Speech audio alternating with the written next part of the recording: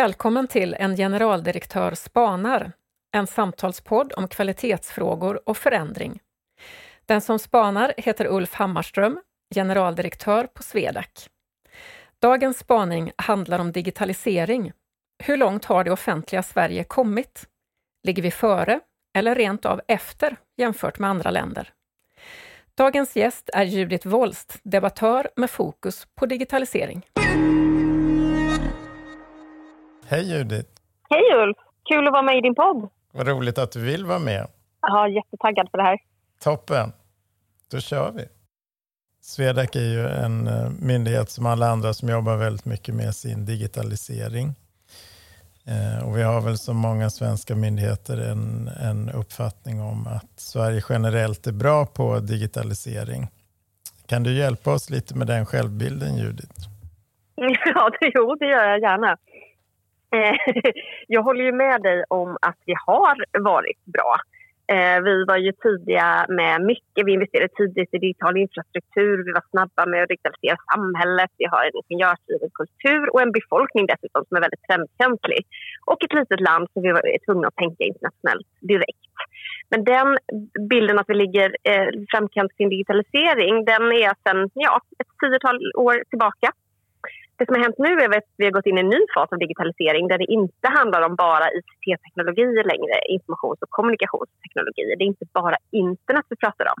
Och när vi nu istället pratar mycket mer om AI och blockkedjor, vi pratar om 3D-printing, bioteknologi, energi blir digitalt och så vidare. Då är det en ny era och det kräver också nya satsningar och där ligger vi inte i framkant. Så att man måste lite prata då och nu, tänker jag. Du nämnde att Sverige har halkat efter. Kan du säga något mer om vilka länder det då är som ligger i framkant? Ja, det gör jag gärna. Vi gjorde en rapport för något halvår sedan kanske, där vi listade just vilka länder som ligger i framkant. Och det är inte bara våra svenska myndigheter som flaggar för att vi halkar efter, utan många refererar till en rapport som är gjord av OECD som heter Digital Government Index. Och där hamnar Sverige i absoluta botten tillsammans med andra länder som till exempel Argentina, och Panama och Island. Och där tar man hänsyn till hur vi jobbar med datadrivet tankesätt, hur man ser government as a platform kallar de det för. Så den typen av aspekter, där då ligger vi ganska långt ner, till och med i botten. Men länder som snarare imponerar på oss är, givetvis USA och Kina ligger ju långt fram. De är gigantiska länder som satsar väldigt mycket pengar på att just vinna den här tekniska kapplöpningen. Men det som vi tycker är mer spännande är att lyfta lite mindre länder. Och här hittar vi bland annat Finland och Estland som på olika sätt har satsat jättestort. Finland till exempel satsar mycket på att utbilda sin befolkning brett så att öka intresset och kunskapen kring hur vi kan använda AI. Och de har bland annat utvecklat en utbildning som heter Elements of AI som nu även finns på svenska om man vill gå den utbildningen. Estland jobbar mycket med blockkedjor för att skapa tillit till myndighetssystemet. Så som invånare så har man ett inlogg och kommer åt alla landets myndighetstjänster förutom gifta sig och skilja sig och köpa och sälja fast egendom, tror jag att det är. Det måste man fortfarande ha traditionella papper för. Men Estland har verkligen satt medborgaren i centrum och där man har full koll på hur en data används, vilken typ av data som finns lagrad av mig och vem som har kommit åt den och så vidare. Till skillnad mot Sverige där man inte har en aning, i alla fall har jag ingen aning om vem som har kommit åt mina patientkortjournaler och så vidare. Och vi listar också länder som Kanada, Sydkorea, Singapore, Israel, Tyskland, Storbritannien. Ja, det är ett gäng länder som verkligen har förstått att vi är i en ny era nu och där det inte bara är förr i tiden teknologierna som internet, utan nu är det nya teknologier som vi också måste satsa på för att få ihop skattepengarna, för att kunna jobba smartare och för att kunna använda dem i den gröna omställningen. Och många har också satsat på teknik för att återhämta ekonomin efter covid. Så att många länder finns det faktiskt att inspireras av och faktiskt en hel del i vår närmaste närhet. Vad är det, tror du, som gör att vi halkar efter? Ja, det är en väldigt intressant fråga och många kloka svenska myndigheter har ju dykt ner i det här. Bland annat så har DIGG och Vinnova, Telestyrelsen och Vetenskapsrådet gjort en rapport som gavs ut förra året. Där den var på 200 sidor någonting, fantastiskt läsvärd. Inga bilder och väldigt mycket text så väldigt få läser. Men de gör en väldigt bra analys och sammanfattat så kan väl de konstatera, och de skriver också att de extraordinära statliga satsningarna på forskning och innovation och digitalisering som sker i andra länder har vi ingen motsvarighet av i Sverige. Och sen har de massa olika förklaringar till vad det beror på. Men jag tror att det beror väldigt mycket på vår självbild, att vi är lurade av där vi låg för 10 år sedan och att vi fortfarande ligger i framkant. Och våra svenska företag ligger också i framkant på olika sätt. Men offentlig sektor har börjat halka efter och myndighetsvärlden håller på att halka efter för de får inte de resurserna som behövs. Så det är lite problematiskt eftersom det också handlar om skattepengar i slutändan. Att vi behöver använda tekniken för att effektivisera och för att göra saker på nya sätt och så vidare. Då undrar jag, du som sitter på en av myndigheterna och som vet hur det funkar inifrån, vad är din förklaring till det här tror du? Jag tror det ligger mycket i det du säger, dels i självbild, att vi tar lite för givet att Sverige är digitalt duktigt så att säga. Så vi kanske inte har lagt tillräckligt mycket kraft kring det. Nu tror jag att vi alla inser det du egentligen säger, att det är kanske en ganska många år gammal bild som vi bär med oss och att den inte duger längre. Och då är väl den svåra utmaningen vi jobbar med just nu, det är hur jobbar man framåt. För det finns ju det här att data är det nya guldet och allt man kallar det för. Är ju en sak vi jobbar med. Vi har ju tillsynat organisationer i Sverige, företag, myndigheter och andra organisationer i 30 år och samlat en väldig massa data som vi nu försöker då kunna aggregera och använda kunskapen i så att säga. Men jag vet inte, har du andra bra exempel på myndigheter som jobbar med det här och några tips kring hur man jobbar bra med att komma vidare liksom från att digitalisera i meningen effektivisera det man redan gör till att komma vidare i verksamhetsutveckling? Jag kan ta ett exempel som jag själv har jobbat med och det är Helsingborgs stad eller Helsingborgs kommun som har blivit utsedda till en av Europas mest innovativa städer av EU-kommissionen. Och de har ett annat sätt att jobba med digitalisering. Och en av utmaningarna som jag ser det är klassiska arbetssätt och offentlig upphandling där vi måste definiera vad det är vi ska ha innan vi har börjat. För vi kan inte veta. Med hjälp av ny teknologi så behöver vi jobba med att testa oss fram på liten skala. Vi behöver misslyckas och lära oss längs med vägen. Och sen hitta de här kärnorna, lektionen i att det här är en lösning som funkar för oss och skala upp det. Och då behöver man jobba annorlunda. Så Helsingborg har anlitat helt andra typer av kompetenser. Man har haft design thinking som är ett sätt att jobba som snarare då hämtas från näringslivet och startup-världen.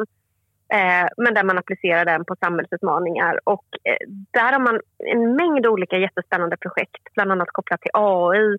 Man har använt AI för att analysera vad elever äter i skolmatsalen för att komponera bättre menyer så att man får ner matsvinnet. Man använder blockkedjor för spårbarhet när man köper in torsk till exempel som visar sig ha fraktats runt hela världen och med hjälp av blockkedjor så har man då kunnat kartlägga exakt hur den här fisken har transporterats och man har fått ner klimatavtrycken från just transporten med 90%, vilket är enorm skillnad. Så det är verkligen en stad och en kommun som jobbar på jättespännande sätt och använder resurser smart och har teknologin i kärnan av hur man jobbar och tänker. Så det är egentligen att gå i små steg som är en av tricken? Ja, jobba tvärfunktionellt, jobba tillsammans med olika typer av kompetenser, utgå från vilken utmaning men det man ska lösa. Sen koppla på teknik och testa i liten skala och först då kan du veta exakt vad det är du ska bygga för någonting. Till skillnad mot oss som vi jobbat tidigare när vi upphandlar någonting och skriver en kravspec och sen så går vi ut på marknaden och säger vem kan bygga det här. Så behöver vi jobba egentligen helt annorlunda. Det finns ju innovationsupphandling men problemet är att ingen använder det. Så vi behöver också tänka om kring vad det innebär att jobba med tekniken oavsett om det är inom näringslivet eller om det faktiskt också gäller offentlig sektor där vi behöver jobba på liknande sätt och lära av varandra. Få ner det här siloarbetet vilket jag förstår är en stor utmaning att någon kanske sitter på en lösning någonstans men den stannar där.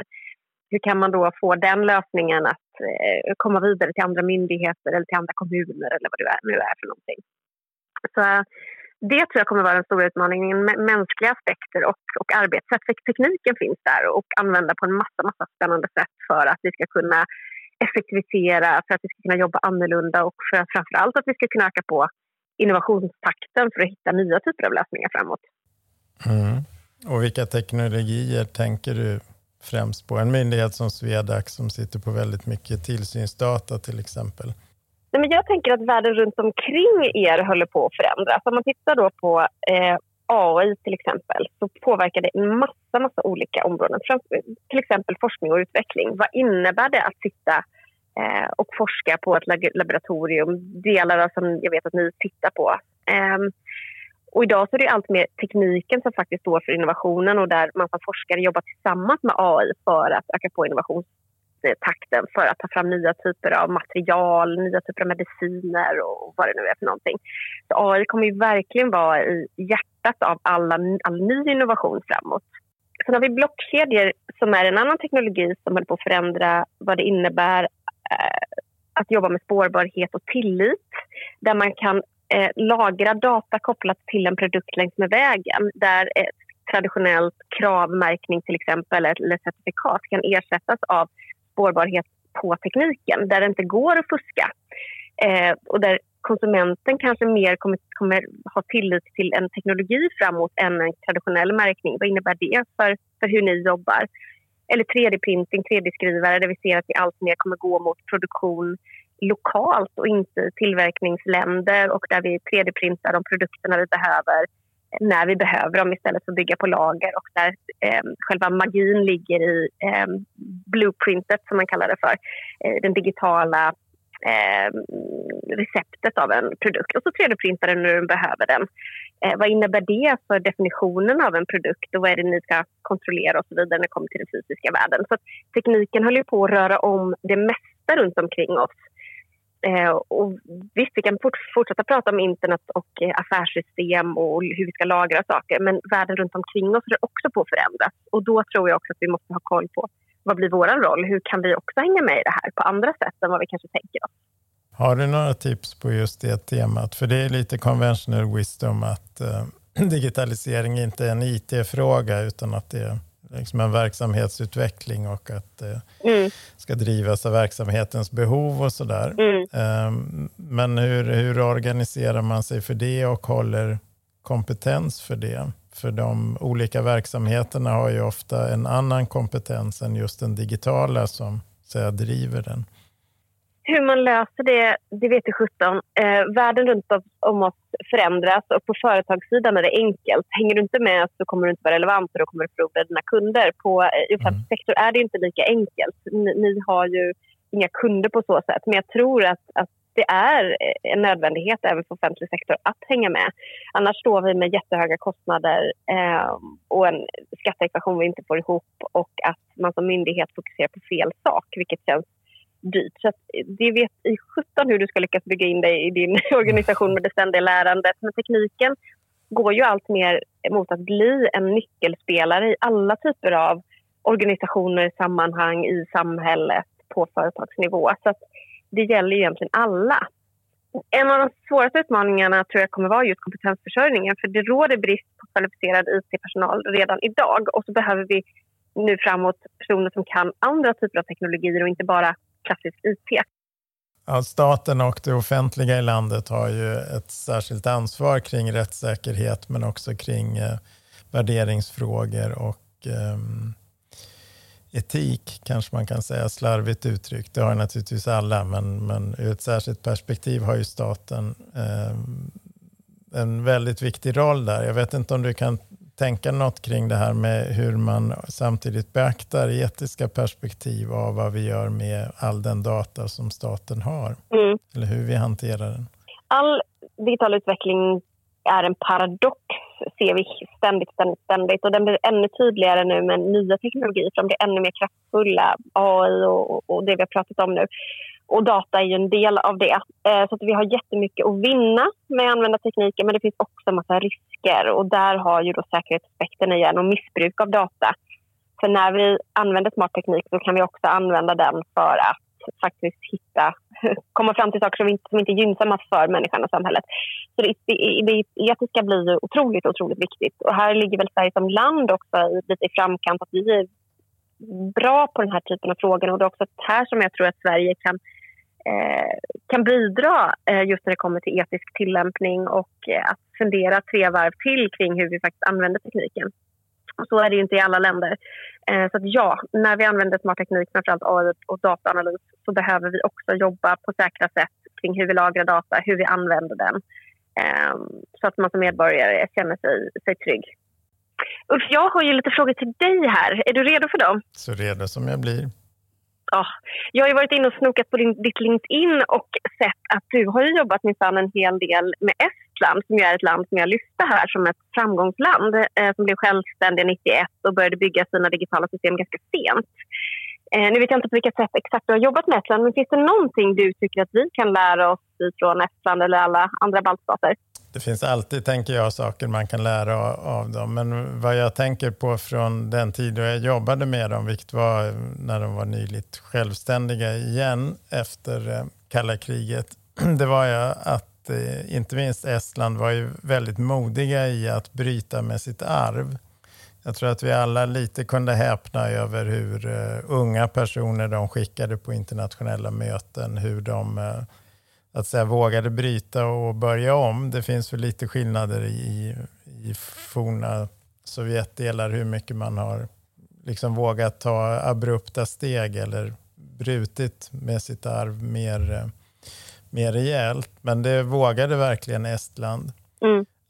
Och det tror jag att de har kortsiktigt tror jag att de tappade en hel del av sånt som ändå fanns i arvet, som inte bara var dåligt, men att de långsiktigt tror jag har tjänat väldigt mycket på det. Jättespännande tycker jag. Sen funderar jag mycket på silos. Jag själv har ju aldrig jobbat på en myndighet, men jag har jobbat i offentlig sektor lite grann, men framförallt i privat näringsliv där det också är ett problem att vi gärna jobbar i silos. Dels för att det är svårt att lyfta blicken, det är svårt att ta sig tid, och det är så otroligt mysigt att jobba i de här silosarna. Vi får jobba med människor som vi känner, vi kan ta fika 3:00 och så vidare. Vi kommer behöva bryta silos, vi kommer behöva jobba mer tillsammans. Och då undrar jag, finns det sätt som du ser det som ni skulle kunna samarbeta med andra myndigheter eller andra samhällsaktörer för att jobba smartare? Håller du med om silotänket och hur kan vi bryta det? Ja, jag håller med om att det finns ett silotänk utifrån att vi är självständiga myndigheter. Vi har våra egna uppdrag och vi vill gärna värna liksom vår självständighet, och vi kommer att rapportera normalt väldigt mycket i silos också, så att det är ju lite det som systemet belönar. Men sen ska jag väl säga att staten, tycker jag, väldigt aktivt på inte minst senare tid jobbar med det här myndighetssamverkan som en väldigt viktig del i myndighetens uppgift. Och det finns ju, som jag brukar säga, ända sedan 1600-talet i svensk regeringsform att myndigheter ska sträcka varandra handen. Så det har alltid varit tanken att det inte ska vara silos, men jag håller med om att det ofta och lätt kan bli att vi hamnar där någonstans. Och jag vet inte, det svärdhugg man kan göra för att förändra oss så där drastiskt, men jag tror att fortsätta tjata kring samverkan är väl ett steg på väg i alla fall, och att vi blir bättre och bättre, det tror jag. Och mitt sista perspektiv som jag också jobbar mycket med, Helsingborg kallar det för #felrädsla, och de menar att rädslan över att göra fel är det största hindret att digitalisera staden, och det upplever jag också när jag jobbar med privata näringslivet, att det finns en otrolig inbyggd rädsla i att man vill inte göra fel. Och vi är, i skolan har vi lärt oss att man ska räcka upp handen och leverera de rätta svaren och så vidare. Och i en digital kontext så kommer vi behöva misslyckas på liten skala, lära tillsammans och så vidare. Så ofta är den mänskliga felrädslan ett väldigt stort hinder framåt. Märker du av det här i din organisation? Och i så fall, hur kan du som ledare jobba med att få människor att våga testa nya saker, våga lära sig nya saker? Jag känner väldigt mycket igen det du säger ifrån staten. Det är ofta så hos oss att det är viktigare att inte göra fel än att göra rätt, om man ska uttrycka det drastiskt. Det har ju en bakgrund i att vi har en liksom skyldighet och uppgift att vara ryggraden i samhället någonstans. Om inte vi är rättssäkra och noga genomtänkta och gör rätt, vad blir det då av oss som samhälle och demokrati? Så det har väl en bakgrund, men det är kolossalt viktigt att jobba med i kulturen. Och jag försöker driva hos oss också att man måste kunna få göra fel. Jag fick någon gång frågan om det är tillåtet att göra fel. Och mitt svar på det är väl, hur skulle man kunna hindra att folk gör fel? Vi är ju människor och kommer alltid att göra fel. Så att jag tror det är en viktig del i att det måste finnas en tillåtande kultur för att vi ska utvecklas och våga prova. Så det är jätteviktigt. Men jag tror, som du är inne på, att det är egentligen lite inte som vi tänker oss staten generellt. Någon som testar och gör lite fel. Saker blir lite fel här och var. Utan vi kräver också rätt mycket av kvalitet och rättssäkerhet i våra myndigheter. Och det blir liksom en motkraft mot att utvecklas och våga chansa och pröva saker. Så att jag tror att det är lite en ny gren för oss att hantera på ett också tryggt och kvalitativt sätt. Men fortfarande måste vi testa och vi måste kunna göra fel också. Jättespännande att höra dina perspektiv, tycker jag verkligen. Tack för att ni har lyssnat på En generaldirektör spanar med Ulf Hammarström, generaldirektör på Swedac. Dagens gäst var Judith Wolst, digital debattör. Hon hade 2 medskick. Den svenska självbilden kan behöva justeras när det gäller digitalisering.